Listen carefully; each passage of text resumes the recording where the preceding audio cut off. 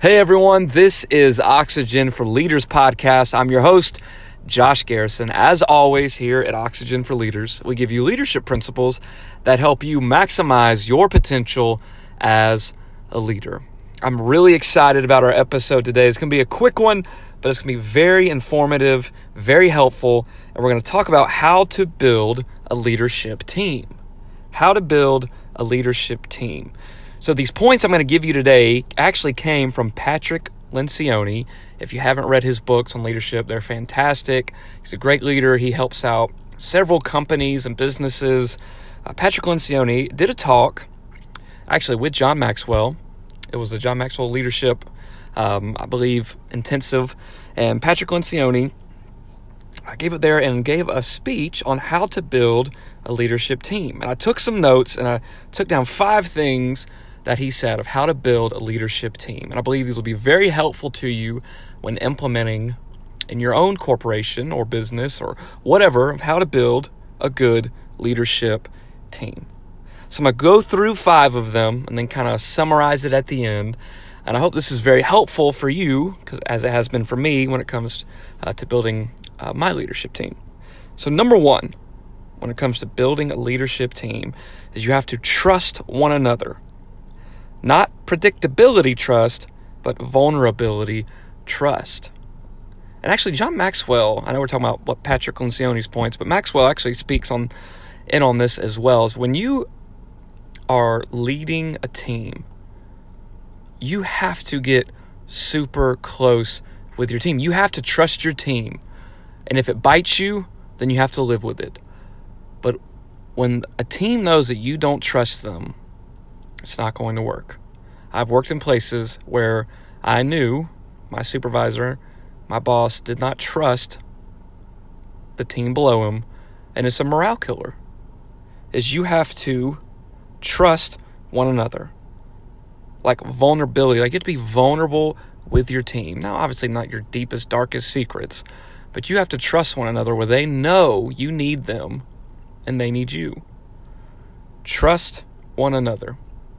At the end of the day, like John Maxwell says, you'd rather take the gamble of trusting someone too much and getting hurt than not trusting them at all and resentment growing in your team.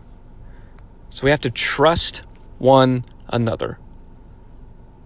Not predictability trust, but vulnerability trust. That is step 1 in building a great leadership team, is your team needs to know that you trust them. When they know you trust them, they'll feel more confident to do their job. They'll feel more confident in the tasks that you give them, and they just know at the end of the day you trust them. Number 2, healthy conflict is good. Do conflict in love. Sometimes us as leaders can shy away from conflict. And when we do that, we're only hurting ourselves. You may not like conflict. I don't think anyone wakes up in the morning and says, I can't wait to have conflict with someone today. No one does that. No one enjoys, unless you're just kind of a weirdo where you just love conflict. Like, you may be able to handle conflict well, but no one enjoys doing it. But healthy conflict is good. You have to be able to have these hard conversations, but you do it in love. If someone's doing something they should not be doing or not performing well, sit down with them one-on-one. Do not call them out and blindside them in a meeting in front of God and everyone else when you're having your staff meeting with your whole team. No, go one-on-one. Explain what you need from them and turn it into a coaching session. Help them get there. But don't be afraid to call out what they're not doing well. Healthy conflict is good if you do it in love. If you just sit down with them and say, hey, you are a completely terrible employee and you suck at your job. That is about the worst way to go about it. Now, sometimes people have to be fired. I get it. But as far as conflict and addressing it, do it face-to-face. Don't do it through an email or through a phone call. If you can, by all means, do it face-to-face. Sit down with them. Explain where they need growth. And then help them get there.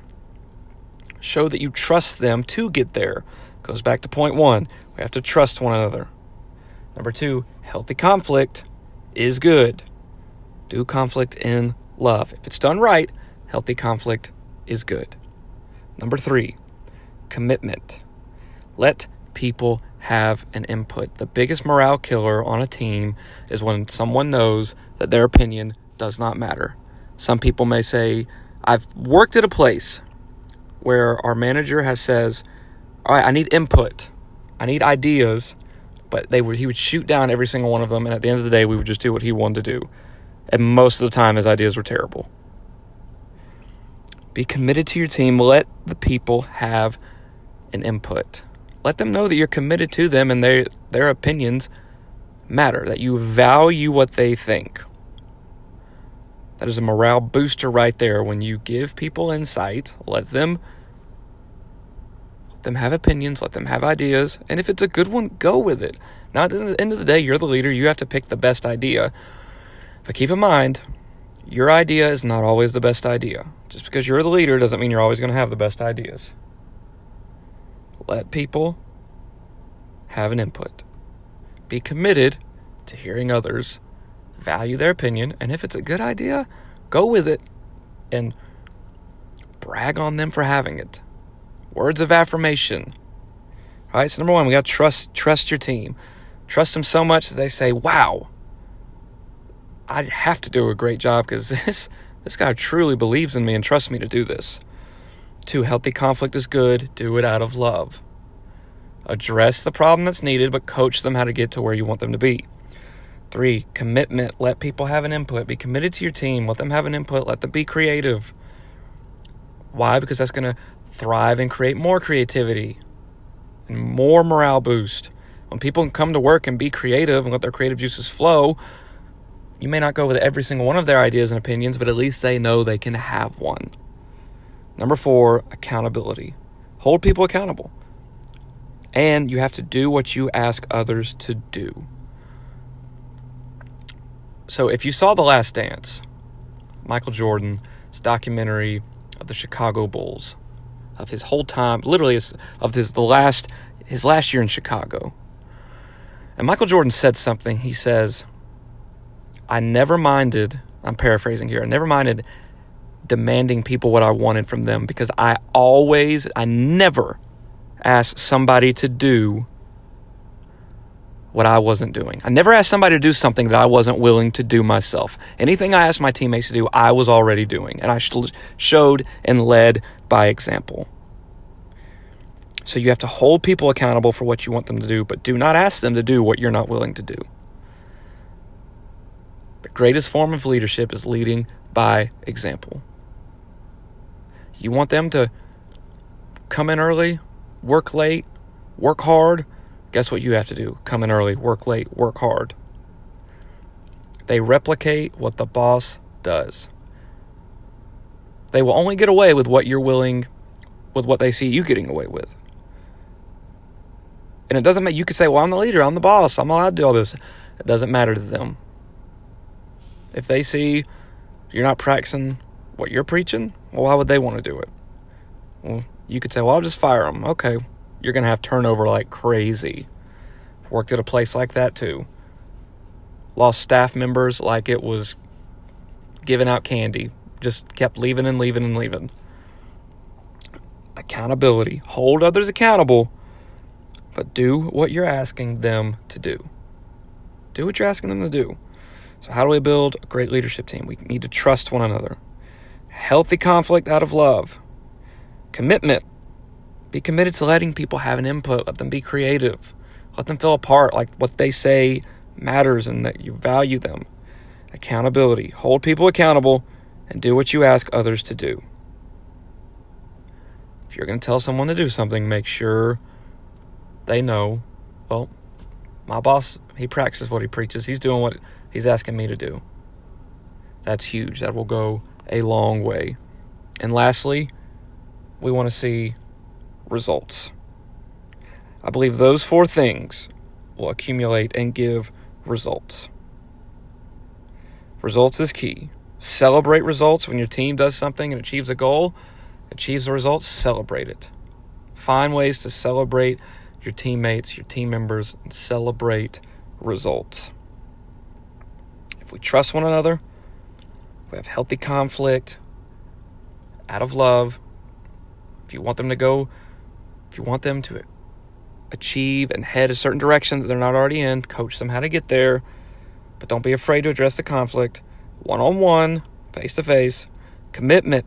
Let's be committed to letting people have an input. Be creative. For accountability. Let's hold people accountable. Do what you ask others to do. And lastly, we need results, and those will accumulate results. And when those results get there, make sure we celebrate them. In doing those things, you will build a great leadership team, and morale will be great. People will want to work there. I promise you. I know that was a quick episode today, but how do we build a great leadership team? Trust one another, healthy conflict out of love, commitment. Let's be committed to letting other people have input, give ideas, show them that they're valued, accountability, hold people accountable, do what you ask others to do. And number 5, you'll see the results. And then celebrate the results.